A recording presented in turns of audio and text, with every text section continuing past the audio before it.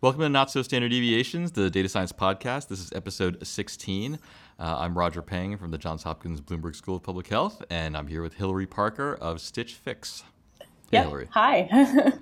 You know, I was listening to the last episode, actually. I realized that I called it Stitch Fixed.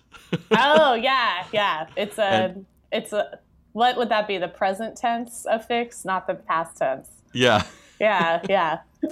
So I apologize for that to you and your organization. No harm. No harm, no foul. So how is San Francisco?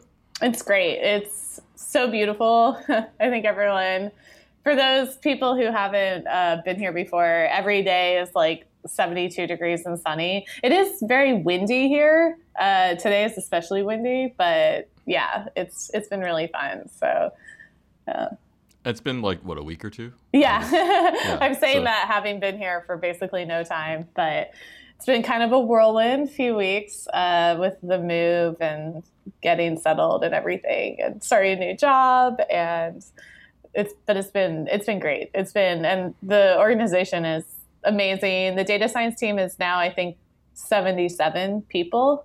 Wow. Yeah. So it's a huge team, really, really smart folks. So it's going to be like a lot of fun. Awesome. Yeah. And I guess that is the reason why there was a slightly longer than usual delay between our last episode and this one. Yes. Yeah. You know, all the carrier pigeons had to bring your stuff over there and things like that. So. Yeah. And speaking of that, I don't have my microphone yet. So we're back to the early days of recording quality, at least from my end. So it's still en route? Yeah. Well, no, it's here. It's just in a box. A yet to be determined box. We predicted this would happen in the last episode. Yeah, I tried to focus on things like dishes and clothing, and unfortunately, microphone for podcasts was not the highest priority item to unpack. Yeah. I tried to look for it, but it's just still a sea of boxes. So You found your cat though, right? My cat actually was totally fine. Like I should fly with her more often. She seemed to actually kind of enjoy it. That's awesome. Yeah. Of all the things I was nervous about, that was one of the things that, for anyone who has a cat, here's my recommendation.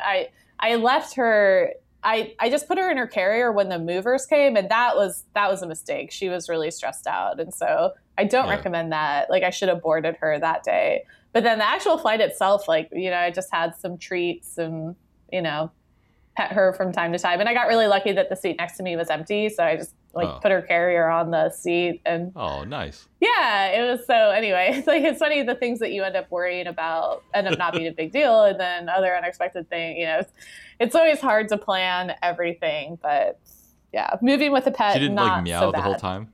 Yeah. Wait, what'd you say? She didn't meow the whole time? No, she didn't meow at all. In fact, the person next to me said, "Oh, I didn't hear her meow," and I was like, "Yeah, she's a great cat." Very chill, very chill.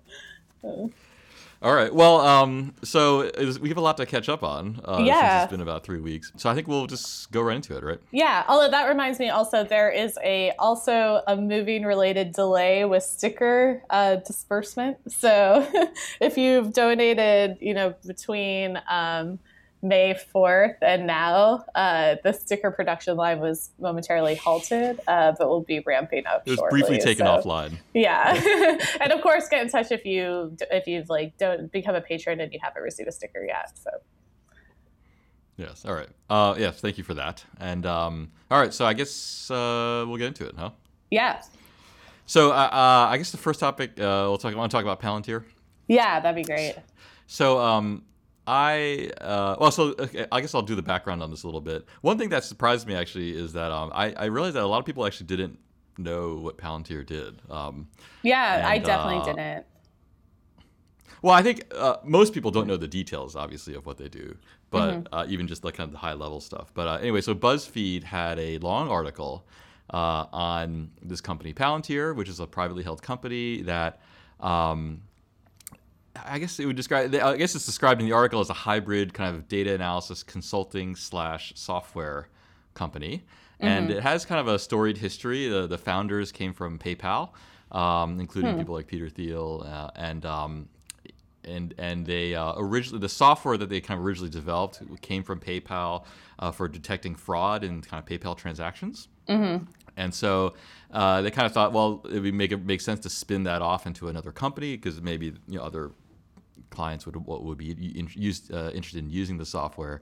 And a lot of their early kind of clients were basically military and intelligence, so organizations like the CIA, NSA, FBI, I think the Special Operations Command, things like that. A lot of military and intelligence and government generally clients. And I think my understanding is that they were relatively successful in that area. It's hard to know because there's no public details. And then according to the story, they've recently kind of gone into more commercial types of clients, and they mentioned 3 in particular: there's Coca-Cola, Kimberly-Clark, and American Express. And the thrust of the article is that they've had trouble kind of scaling out into different types of clients and also in kind of retaining clients, I guess is one way to put it. Are they located in DC? They have an office in McLean, Virginia, which is right where the CIA is. Yeah, that's where my mom's from. Oh, okay. Just an aside. And they're headquartered in I think in the Bay Area. I don't know exactly where. Interesting. I think it's that makes sense. Like the C levels are all in the Bay Area because of PayPal. That's my understanding. Yeah. Yeah. But then they would need people kind of on the ground near their big clients. Yeah, I think they have a few offices. Yeah. And I think the first most interesting thing about the article is that it was really kind of like the first real data point on this company that actually had any detail whatsoever. It's a very secretive company, and not much has come out of it in terms of what they do. So I think it was just interesting to be able to read like anything about the company, really. Yeah. And I think it intrigued me because I'm intrigued by this general idea of like how do you scale data analysis? Yes, and we've talked about that before in the past. We have, and I think I feel like this company is really its whole premise is basically that yes, you can scale it to like an enormous. You can really kind of scale it up quickly. And I'm skeptical of that premise, I guess is what it comes down to. Yeah. Wait, so functionally, was there anything in their business model that was different than just being a consulting firm? Or is that basically it? Well, they have software. Okay, so they do develop software. Okay. That it's not entirely clear what the software does, but my guess is that, I imagine fraud detection is a big element, so maybe going through like reams of data, looking for unusual events, things like that. So, but in terms of their other clients, it wasn't entirely clear like what they were trying to do. Like there was some mention of looking at like a supply chain I think it was for Kimberly-Clark, and maybe but not clear what they were trying to do with the supply chain. Maybe like optimize it or something. I don't know. It's hard to say. But there were a number of issues that were raised. One is like some of the clients didn't think that either the software or the consulting was useful. Some clients thought that there was an interesting comment about how they couldn't work with the company's millennials, So, wait, this is Palantir's? They had trouble kind of collaborating with them. And then I guess Coke felt like they didn't have enough experience in their industry to kind of be that helpful to Coca-Cola. Well, so wait, the millennials were in Palantir? Like they were Palantir? Yes. Millennials? Okay. Yeah. So yeah, I mean, all of this depends on kind of it depends on a lot of things, but the people they were hiring, were they people with training and analysis, or were they like who were they hiring? It's funny. After I read the article, I went to their website to see like what the jobs were available. And there was nothing that I could see in the descriptions that resembled data analysis.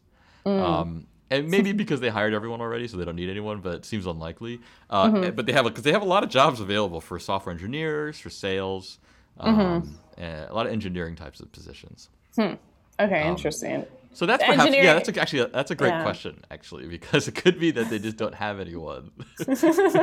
Well, if they're hiring engineers, are these engineers to work on their proprietary software? Yes, I believe Okay. so. Yeah. Interesting. Yeah. Yes. Yeah. My sense Just is engineer the problem away. That always yeah. works. Well, yeah. So my sense is that the model is they have software that they probably customize slightly to every client, and then they have people who kind of like go to the client and can basically help them use it, consult on it. And those people are engineers, my guess is. And it's one of these things where like I feel like if you were just going to have a consulting company that helps people with data analysis, I don't need to use the word just, like it's bad, but you wouldn't have a $20 billion valuation is what it comes down to. Oh yeah, I feel like that. That seems to be something that's been happening recently that is causing problems. like companies that are essentially consulting firms, but somehow they get a ton of funding, and maybe it was due to the funding bubble that we're coming out of. I mean, I don't know a ton about what even caused that bubble, but like I feel like there's more than one consulting firm out there that's like desperately trying to get ROI to scale beyond. Like a consulting firm kind of doesn't scale aside from hiring more people. Yeah. And it's like, this isn't even the only company that's like tried to somehow like do this like exponential scaling that just doesn't even really work in this context. Well, I mean, there is a fundamental question here, which is that, is it possible to kind of do the kind of exponential thing with data analysis? I mean, that's just the bottom line, right? Yeah, absolutely. Well, I mean, another startup that's in this space that is, I mean, I guess it's hard to define succeeding when you're still a startup, but RStudio is trying to do this essentially, right? But I mean, this all in some ways comes down to licensing choices. Like they've made RStudio, the AGPL license, right? And they kind of assume that, we'll win over open source, like our developers or our users who use the software for free. And then when they go to the company, like the company needs to purchase a corporate license. And so like that's their way of trying to scale this problem. So it's not consulting exactly. It's more the software. And so, but I guess I see. Sorry, I guess I see RStudio as more of a traditional software company, kind of like SaaS, for example, or something like. But without having to actually purchase the software. I guess that's the key difference. That's true, right? So they make their money off of some kind of services on top of the software, or some premium type of stuff. Right? I mean. Yeah, well, I think the idea is that you win because they're not even the only software company that has this business model of we will provide a free service, and then the people who use and become dedicated to it as kind of open source developers or open source like analysts, essentially, or like non-affiliated analysts, will then evangelize for the software in a corporate environment, and then and like demand it, and then the company will have to pay some sort of professional fee in order to have it. Yeah. Yeah. Whereas like SaaS or something is just like you have to pay right away, no matter who you are.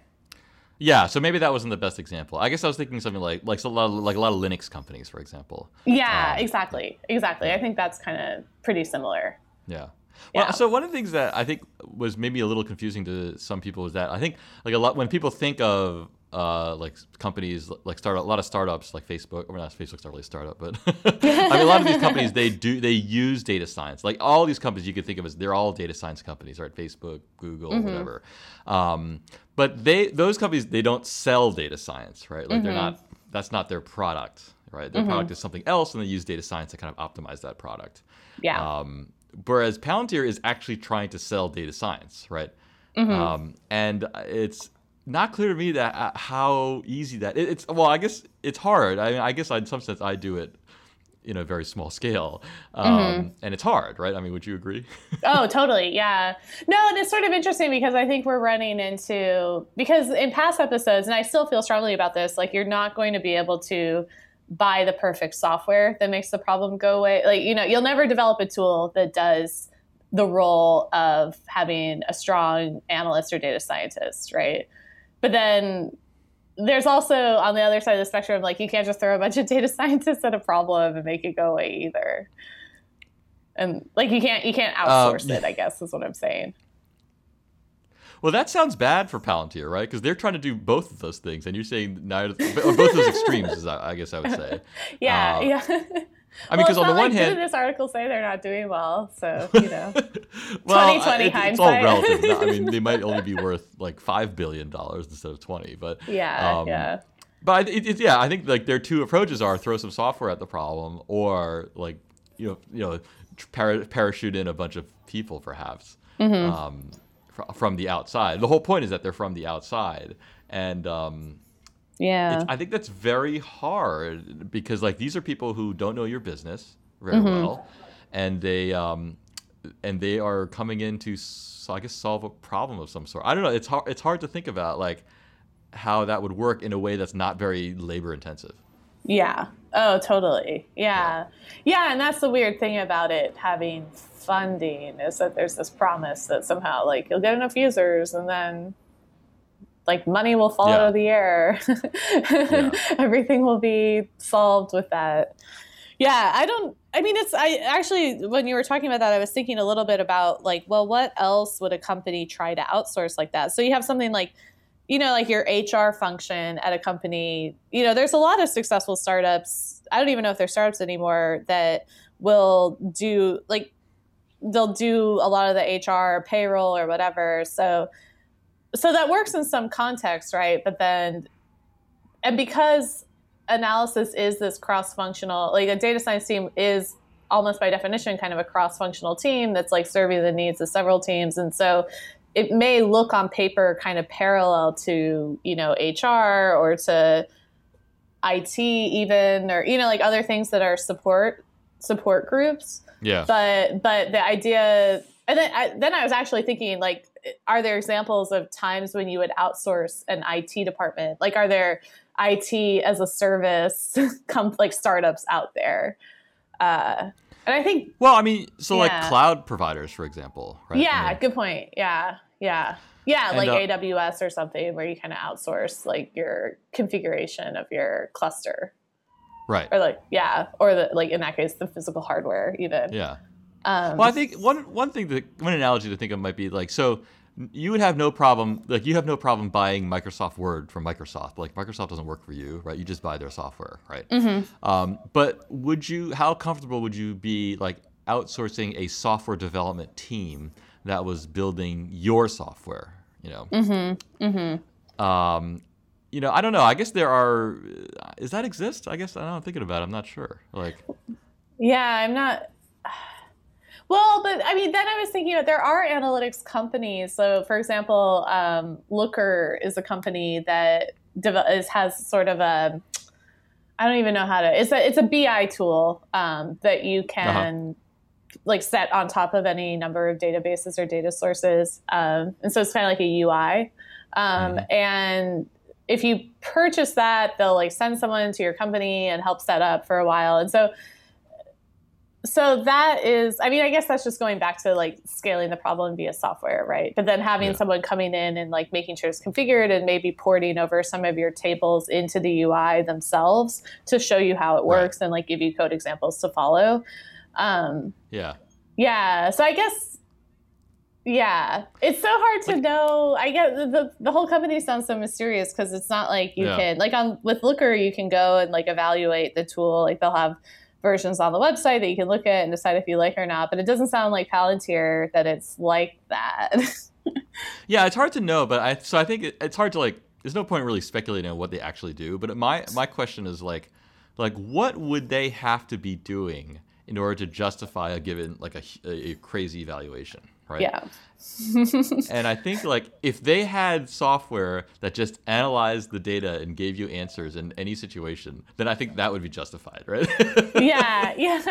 Yeah. But that's just not even possible. There's no chance that exists, right? Yeah. Yeah. No, but I mean, then it's a question of how does this happen? Like, who's asleep at the wheel? Like, is it that funders don't understand that the problem can't be solved that way? Is it, because the companies sounds like being pretty clear that they don't feel like this is solving the problem. And so, like, how does this even happen?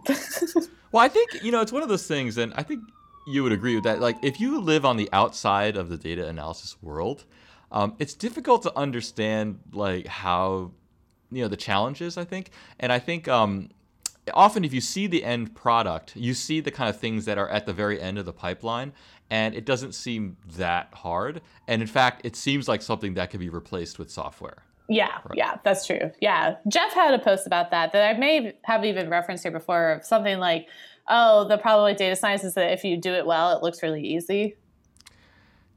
Yeah, right. I mean, that's fundamentally the issue, right? It's like it's hard to quantify its value when it doesn't seem like it would require that much labor, right? Mm-hmm, mm-hmm. Or I mean, I think so. I think, and whereas a lot of the work is right, kind of like figuring out like what question you're trying to ask and et cetera. Mm-hmm, mm-hmm. So I think it's easy. I think if you haven't done it before. Or, for example, if you're a software engineer, or if you've invested in software companies, it might be easy to accept this possibility that yes, we can develop software that will kind of solve data analysis problems in general. Mm-hmm. Mm-hmm. But it's like I wish that were the case in some sense, right? Yeah. Yeah. Well, yeah, but I don't know. I mean, I guess it comes down to this field. I still feel like this field is not, it just still isn't widely understood or recognized, Yeah.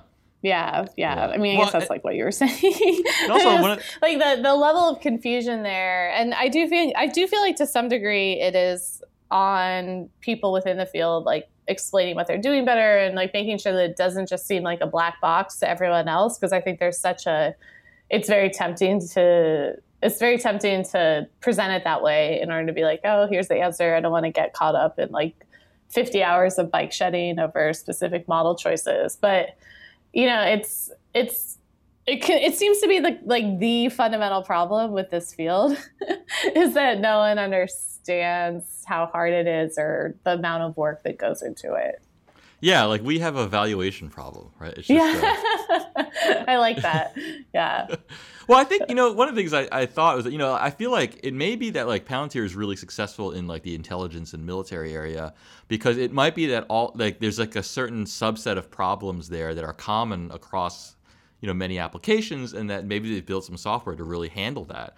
So it might maybe like if they're just looking at terrorist networks or they're looking at payments, and they're trying to find these rare events in like a sea of data, or like maybe that's a common issue, and they figured out how to deal with that. And so, but if you're working for Coca-Cola or something, like maybe that's not the problem you have some totally other problem. Yeah. And your choice is to develop a totally new piece of custom software or try to cram this existing piece of software into like a different problem, right? And you can kind of see how that would fail, I think.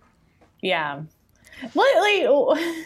What's wrong with the world? Why can't doing a job well be enough? Like, why does it have to be like, oh, and we have to have this huge valuation and have exponential growth and scale this to a problem, like scale this problem to every single use case. Like, what, the lost art of like being specialized in something and doing that well. That seems like that's something that's so unrewarded in the current kind of like VC funded world that is the world right now. That's a very deep question that you asked. It's just like that. Yeah. Now that I'm in San Francisco, it's like, what have we done? But I think it's a question that a lot of people are asking right now, just because there is this whole kind of, Silicon Valley having this sort of, I don't even know what to describe it, like a lag, or like there's fear, palpable fear in certain sectors, right? Fear of what? And like the sense that like a lot of companies have had their valuation go down recently, and kind of like this, like, hey, not every startup is going to be the next Facebook type of thing. Yeah. Yeah. But it does seem unfortunate, and I don't even know what the right solution is. But it seems unfortunate that so many smart people like feel like this is their. It just seems like it's this path that people follow somewhat uncritically, and that's probably really unfair to the people who do it. But that's sort of what it feels like. Yeah, I mean, I think it's. I mean, the dream is to kind of have something that really scales out, as like a platform. And I think data analysis, I feel like it could be one of those things. I actually do believe that, but I don't Really? see it. But I feel like it. I mean, I think it's one of those things where we have to learn more, right? And about the it's just one we don't really know that much about it. And I think maybe one of these, like, each field like in a given area, like with fraud detection or something, like maybe we could develop a set of generalizable things that could be coded in software. But there's always going to be a new problem, right? And I think every time you encounter the new thing, like, you're going to have to do this process all over again. And that is what is the limiting factor, it seems like, right? I mean, I don't even think I think I almost disagree with you in that I don't think that the problems are, I think the problems are always slightly too complex. Even something as simple as a t-test, you have to test certain assumptions and you have to make sure that it's actually answering the question that you want. And, like, I mean, I guess t-test is an example of a test that, quote unquote, scaled in that it is used widely by a lot of people, right? But, like, to use it properly still requires a lot of knowledge from the person implementing it, right? And so I can't imagine that there's that much more that I guess my feeling, after seeing people try to solve this problem with various software solutions, is that even the simplest problems are still too complex for some sort of generalized solution. Like, they can be mostly generalized, but you still have to have someone who has knowledge in the field who's making sure that it is appropriately answering the question. Yeah. And the questions are just so complex and so specialized, and they change, and you know what I mean? It just I don't think I'm as optimistic as you about this problem being scalable. I'm not sure I'm that optimistic. I was in a meeting just the other day, and, like, I'm sorry, there are a lot of ambulances here today. But Baltimore. like, we spent a solid 20 minutes of a 1-hour meeting just trying to figure out, like, what exactly is the problem you're trying to solve, right? Exactly. And it was, and the people who were kind of talking to us, they didn't really know. I think they didn't quite understand where the problem was lying. And I think there's a temptation to think that, well, the problem can be solved with, like, better machine learning or better model or whatever. And so many times that's just, like, the last 10% of the problem, right? Oh yeah. Yeah. And so yeah. And the question is whether you can move that to be, like, you can somehow make that the last, I don't know, like 20% of the problem, or rather than just, like, the kind of icing on the cake. But probably not. I think you're right. I think, like, a lot of the problem is just, like, do you have good data and are you asking a reasonable question? And nailing that down is hard, I guess. And understanding even how to ask the question is in some ways the hardest part, I think. Like, understanding the limits of how many, like, understanding the limitations of the types of knowledge that you can even acquire from analysis. You know what I mean? Like understanding what variables are observed and what you can measure, and the quality of the information that you're going to get. Like, I feel like we've talked about this before, where as a statistician, you're always sort of using the hedgy, like, wet blanket language of, like, well, I can't say that this is not true, or, things like that. But that in itself is part of the problem, right? Like, that's part of what doesn't scale, is that mindset, or that understanding that process. Does that make sense? Yeah, no, I mean, I think and that makes it hard to switch from, like, field to field or person to person. Like, I feel like if you're in the data analysis business and you're going to be taking all comers, right? Everyone's coming to you with a totally different problem. And you have to have this discussion over and over and over again, and about, like, what's your question and where exactly is the problem, and that's and it's just, like, there's really it's hard to generalize that, and I think that's why I think it's easier for, like, someone like me to just work in one area. Like, I'm only going to work in environmental health or whatever, because then I know, okay, there's a class of problems, there's a class of issues, and people are probably going to have one or some combination of these problems, right? But if I were just like tomorrow go into genomics, then, like, I have no idea. Like, I have to start that whole thing over again, Yeah, exactly. And I think Yeah, if you're in the and business even of data analysis or data science, like you're constantly switching, and yes, or maybe you have multiple teams, but then those different teams like have nothing in common with each other, you know. And exactly. um, And then it you're does, not scaling anymore. You're just right? hiring more people. Yeah, That is a form of scaling, but it's not a form of scaling that has the like 10x or the 100x return or whatever VCs need to be happy, right? Like just right, exactly. hiring a bunch of people isn't enough. Yeah. I mean, there are huge companies. Like you look at McKinsey, you look at Booz Allen Hamilton. These are huge companies that do this kind of stuff. But even they are not worth $20 billion. So, Exactly. It's just not possible. Yeah.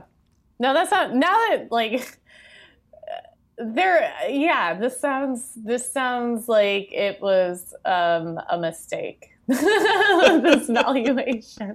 Like it's impossible for me to even imagine what they could be doing, right? Yeah. No, I have trouble visualizing what that and would so be. does Yeah. and so does BuzzFeed apparently. So Yeah. yeah. Well, I have to say they were when I put the blog post out. There were not a lot of defenders. It might just be the people who follow me, obviously, but there were not a ton of defenders out there. Yeah. So it's hard to defend something that's like totally secret, but yeah. So Yeah. and, well, anyway, so it'll be interesting to see what happens. I mean, as I said, I feel like we keep circling around. I feel like we've identified so many things that are wrong, right? And it'd be interesting to see, like, have things circle around what the right solution to this problem is, right? And I actually think I was going to mention this. I think one, successful scaling of data science is exactly what you're doing with Coursera, and essentially scaling education is sort of the only option, in my opinion. For scaling, at least in terms of scaling the amount of data analysis that's done well, I think scaling education is the easiest way to do that versus scaling the work of people who know how to do it well. You see what I mean? Yes, that's just so that's an interesting way to think about that, actually. So it's kind of like second order scaling. It's like you're not scaling the people doing the work; you're scaling the training of the people who do the work. Exactly. Yeah. So your business model should be that for everyone who learns something from one of your Coursera, they give you like X% of their salary, and then you'll have a huge valuation. So yeah, we'll take an equity stake in every single student that we have. Yeah. Go do some funding rounds, and you're good to go. That's actually like there's like discussion. I don't think that anyone actually does this, but there is a discussion of like how do you build an economic system where normally like if you want to go to college, you take out a loan and you go to college and then you pay it back, right? Mm-hmm. But what if instead of loaning you the money, what if the bank like took a percentage of your earnings for the next 20 years, and then you wouldn't have any debt, but you would have to like give them a share of your earnings or whatever. Oh, that's really interesting. It also feels somewhat evil. Well, but it's like, I mean, student loan debt seems evil too, right? Yeah, I mean, wouldn't it be nice to graduate from college, not have any debt, right? And maybe you sold 10% of your earnings, but I mean. Yeah, I mean, that's essentially what you're doing now, right? Like without it being as explicit. Right. Yeah. I mean, but anyway, so. Speaking of failed startups, have you been following the latest in Theranos? No, but I'm glad you brought it up because I don't think I ever defended them, although I think I did say like, oh, what's the harm in like fun non-medical blood testing? And every time I see more news, I feel bad that I wasn't harsher on them, basically, Well, admitting fault here. So, I mean, the latest I saw, I don't know if you saw this, was that they apparently had to send out letters to everyone who got one of their tests in the last 2 years, basically. Yeah. Because any test that used their like proprietary machine, apparently, because I guess the results were either wrong. This is the Edison machine, right? Yeah. No, apparently they invalidated 2 years worth, right? Yeah. Yeah. So I don't know. They're pretty much back to square one there. Well, at least have they? I also saw the news that they were gonna say that her name is Elizabeth Holmes, right? Yes. They're saying that Elizabeth Holmes could not work in healthcare for like 2 years or something, or like medical testing. Right, like she could not be the owner of or the leader of a medical testing company for 2 years or something like that. Yeah. Did that actually go through, or was that speculative? Yet. That was one of the potential remedies. I see. That I think CMS, I think it was either CMS or the FDA, I can't remember, was going to put on them. So wow. Things are not looking up. And, keeps getting worse. But yeah. But it's interesting. I feel like you identified like super early on the kind of the interesting confluence, or the interesting, I guess conflict is a better term, between a regulated industry and kind of like the attitude behind like tech development in Silicon Valley of like, just scrap together a solution and iterate and whatever. And that just so does not work in this field at all. Well, I think like one of the things I've been thinking about recently, I feel like a lot of the good things that coming out of like startups or whatever, tech companies in Silicon Valley, is just like the reducing of friction, right? Just like it's hard to get a cab because of, the number of cabs is regulated or whatever, but like Uber kind of makes it easier, reduces that friction, and there are a lot of examples of that. But I think with like, sometimes there's friction for a reason. Yeah. And like medical testing is one of those things where it's like, sometimes like you do want to get the science right, and there is a reason why things are regulated in a certain way, because and I think it's not like reducing friction is always good, It's really funny you say that, because that's one of the first things I remember from the first class I took with you. Really? You were talking about Git, and you were saying like this is one of the instances where a little extra friction is actually good because it makes you be organized and like makes you think about your code more carefully. Like version control, it just slows you down. Yeah, it slows you down, but it's like a good instance of that. Yeah. So you've been very consistent over the past like long time, I guess, at this point. 8 years? Consistency is one of my lifetime goals, right? So it's what I strive to achieve. Yeah. Just like being pro friction, but ironically still pro ggplot. So, had to get that in there eventually. You had to sneak that. Yeah, that's amazing how you snuck that in there. Yeah. Well, speaking of friction, the other interesting thing that came out recently was the whole OkCupid thing, right? So, I'm glad you brought that up too. Yeah. So actually, do you want to summarize this? Yeah. I mean, I can't remember if the guy was a postdoc or a professor, or I think he may have even been a grad student, but someone essentially scraped OkCupid data. So OkCupid's an online dating site, and people answer questions. And so I think the data consisted of the answers to question, possibly some of the text, you have profile, and there's text in the profile, tags, like various metadata, a username, and a photo. And so this person scraped that data. I think he did not take photo. He did not like scrape the photos, but he scraped the username and the answer to all the questions and released it as a public data set. And so first of all, OkCupid, you have to have an account in order to access the you have to, like, in order to see someone else's stuff, you have to have an account. So like the definition of public here is like, I'm not sure that's like public if you have to have an account. And then, I mean, in terms of it was, it was like horribly unethical, basically, because like people reuse usernames, right? Like that's not surprising. The process of de-identifying data is complex, and like usually something to a layperson might seem like it's de-identified, meaning like you can't tell who it is, but if you look at it more carefully, you can identify people. In fact, that's why the Netflix Challenge V2 did not happen, I believe, is because they couldn't de-identify the data. Right. Yeah. So that's just something as simple as ratings of movies, right? So when you're talking about people's like dating preferences and other sensitive topics about their personal lives and like in a dating context, like it was like pretty horrifying. And then the attitude of the person who did it was also horrifying. Well, but yeah, I'm a little heartened that it was pretty roundly decried as terrible. And I think the data set got at least put behind some sort of password. I'm not sure if it's still available, but it did get downloaded like 500 times. I think it was ultimately taken down from it was posted to the Open Science Framework website. That's right. That's right. Did it get totally taken? I know at first it got password protected, and then did it get totally taken down? Oh, I'm not sure, actually. I didn't realize there had been that intermediate step. I thought it had just been taken down, but maybe I'm wrong. Yeah.